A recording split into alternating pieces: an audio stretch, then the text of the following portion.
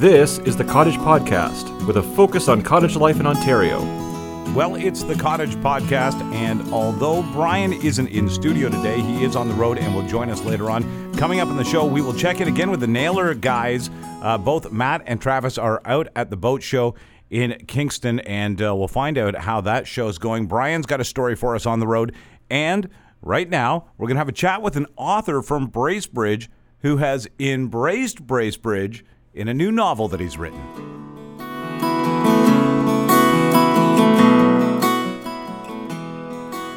When you head to cottage country this summer, there could be a novel that really puts you in the mood to be there.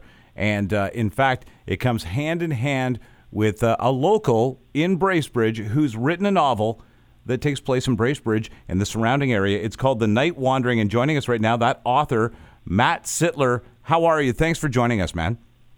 I'm doing great. I'm so glad to be here. Now, this is really cool. You and I have something in common, a radio background, which by just the nature of that industry makes you yearn to do something else. I'm just kidding.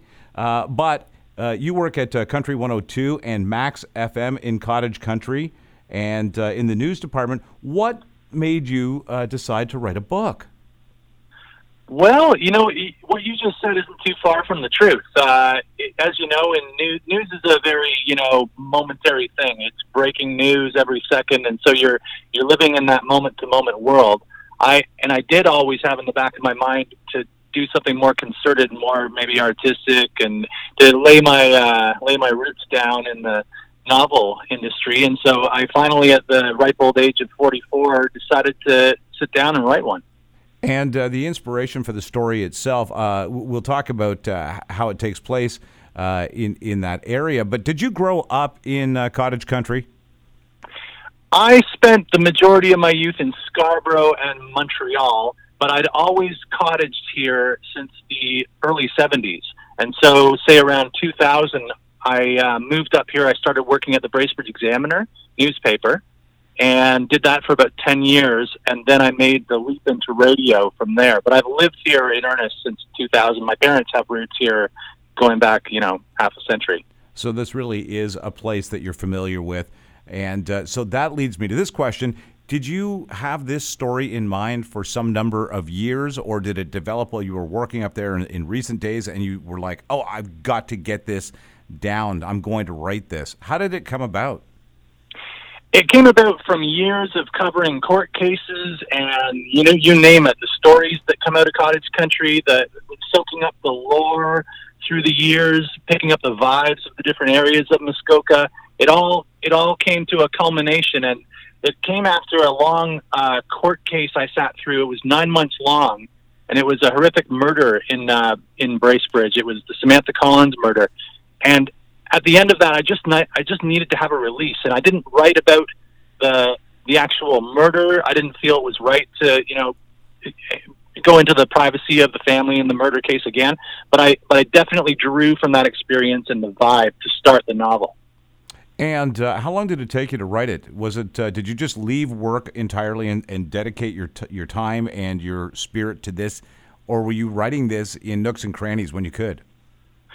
I had a break in my career to help my wife for about a good 2-year period, and it was during that time, the minute I stopped radio at Moose FM in 2015, I wrote 1,000 words a day until the thing was done about 2.5 years later.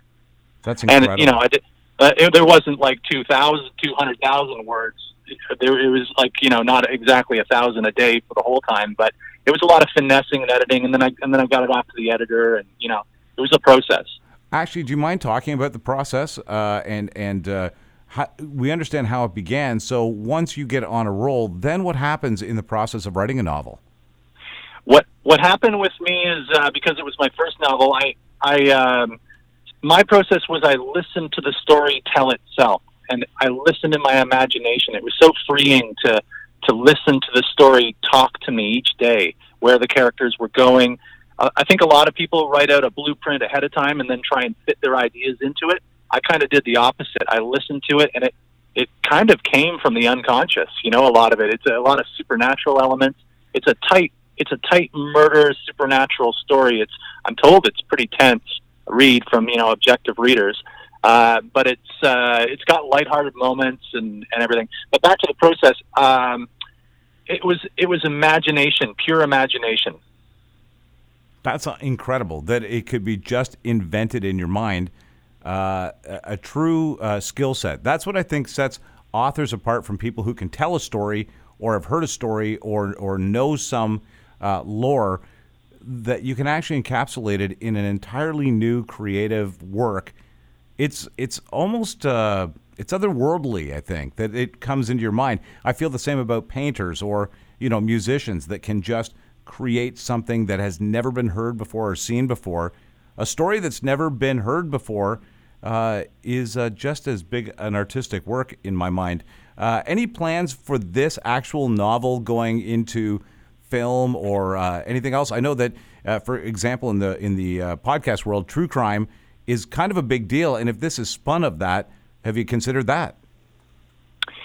I've considered a lot of things, a lot of projects. After I finished it, I was wow. I did this thing, and I'm really proud of it. And it's moving people. The people that read it are really moved by it, and they're struck by the originality. And I think harkening back to the process, when you go the route I went and you listen to it tell you its story, that's how something original is born into the world artistically. And so back to your question, I think it would make an amazing movie. A lot of people say it's very kind of cinematic in its the imagery I produce. One reader has gotten back to me and said, a lot of authors, when they're describing things throughout the novel and locations, they tend to use the same words, but you found a different and unique way to describe each situation, and she found that to be a real strength.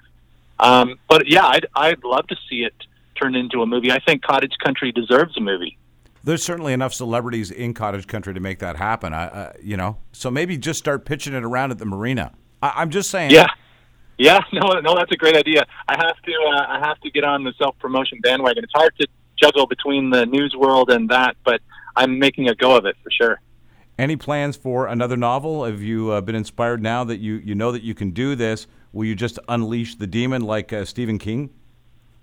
Yeah, actually, I've started the second novel already, and I have a pretty good idea where it's going. And in this way, I'm kind of writing in spurts, as you say, because I holding down the full-time job. But it's a lot easier too, because having been through the process the first time, you can kind of skip the parts where you went wrong. Yeah, you can make it a little more efficient, I would imagine. Yeah. Yeah, efficient. That's the perfect word. Yeah. Right. Well, you know what? Maybe I should become a novelist myself. I'm starting to pick perfect words. That never happened. You're rubbing off on me, Matt. Matt Sitler, yeah. The book is called The Night Wandering, and it takes place in Bracebridge and throughout Muskoka, which is where Matt is right now. Where can people get the book, and how can they reach out to you? They can get the book at the Healing Room in Bracebridge. It's a store on the main street. They can get it on Amazon.com predominantly. And if they wanted to reach me, they can hit me up on Twitter. I'm always on there, at Matthew Sitler on Twitter. Thanks for joining us, and continued success. Have a wonderful summer at the Cottage, or I guess at home for you. Yeah, at home, and hopefully we'll see you when you come up. I can't wait. Yeah, I am going to pick up a copy of the book. I want it signed, so I look forward to it and reading it at the Cottage this summer. Well, as the Dock Dynasty continues and its journeys across Ontario in early spring lead them to some of the most wonderful places in Ontario. Today, Matt Naylor speaks with Kyle Wilson, and of course, he's in Kingston, Ontario, one of the amazing dealers across the nation carrying Naylor products. How are we doing, sir? Good, man. So now you've made your way from the Cottage Life show just on the weekend all the way to Kingston, and what's the occasion in Kingston? We are here live right now in the Kingston Boat Show. So this is a joint show. It's the boat show along with the Home and Garden Show. Oh, well, that all kinds of... in Kingston, when spring comes and it all comes alive, it all happens at the same time. Everybody's on the boat. Everybody's getting the window boxes and the property all cleaned up and looking beautiful. So that makes sense to me. It does. That cabin fever set in, and it's everybody is anxious to get back to the cottage and enjoy the summer, get some of that summer heat and a little bit of sun on the face. And so we're all excited, and we're looking forward to it. Now, before we get into the Kingston side of things, let's go back just a couple of minutes to Toronto, where you guys were at the Cottage Life Show. How did that work out for you? That was a really big show. It was an awesome show. It's always an awesome show. There was Blue Ant Media there in Cottage Life. They put on a fantastic show, and we're always appreciative to be there. And it's always a good time when we're in Toronto doing the Cottage Life Show. We just received our 25-year appreciation award from them. I think the show's been on for 26 years. We've been there for 25, so we are a dedicated Cottage Life goer.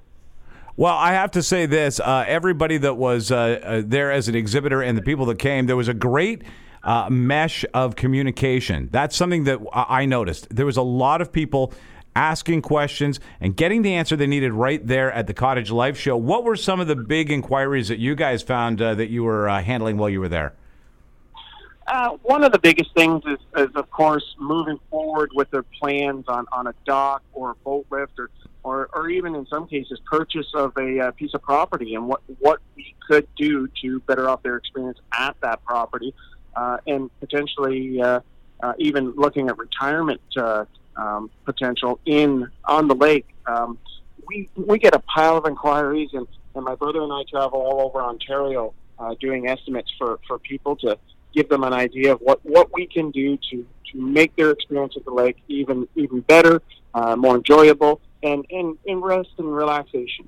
Okay, I promise we're going to get to Kingston next. Just tell me this. What is the coolest product you guys have out this year that everybody wants the most?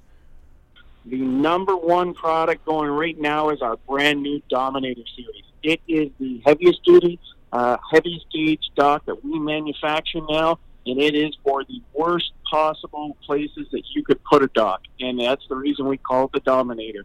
It does exactly what it's intended to do.